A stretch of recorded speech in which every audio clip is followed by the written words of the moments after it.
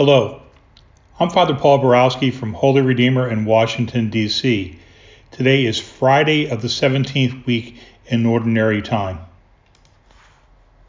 A reading from the Holy Gospel according to Matthew. Jesus came to his native place and taught the people in their synagogue.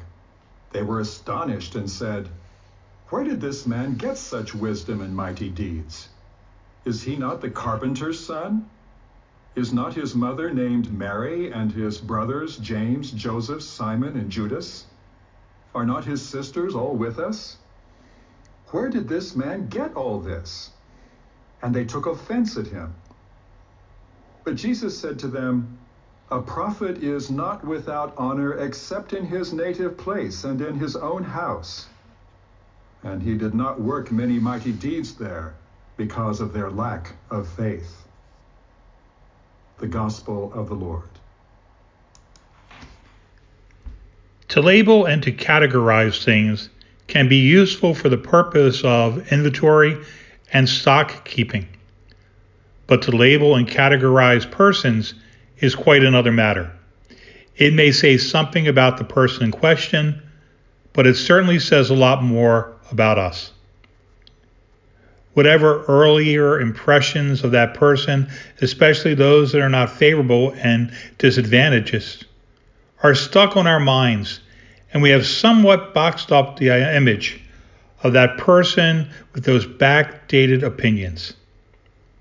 Such was the case when Jesus came to his hometown of Nazareth and when he taught in the synagogue. His own people were initially astonished with his wisdom and miraculous powers. But then came the labels of categorizations. He is the carpenter's son.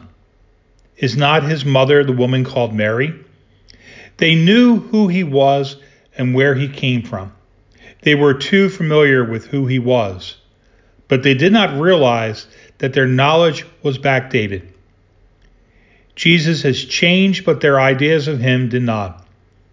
Jesus had moved on, but they were stuck in the past. Their laboring and categorization of Jesus revealed more about themselves than what they knew about Jesus. Also, they were very closed to the door for any more miracles from Jesus. May we continue to have an open mind and understand and meet our Jesus, our Redeemer, and also have an open mind to all those people that we meet today. Amen.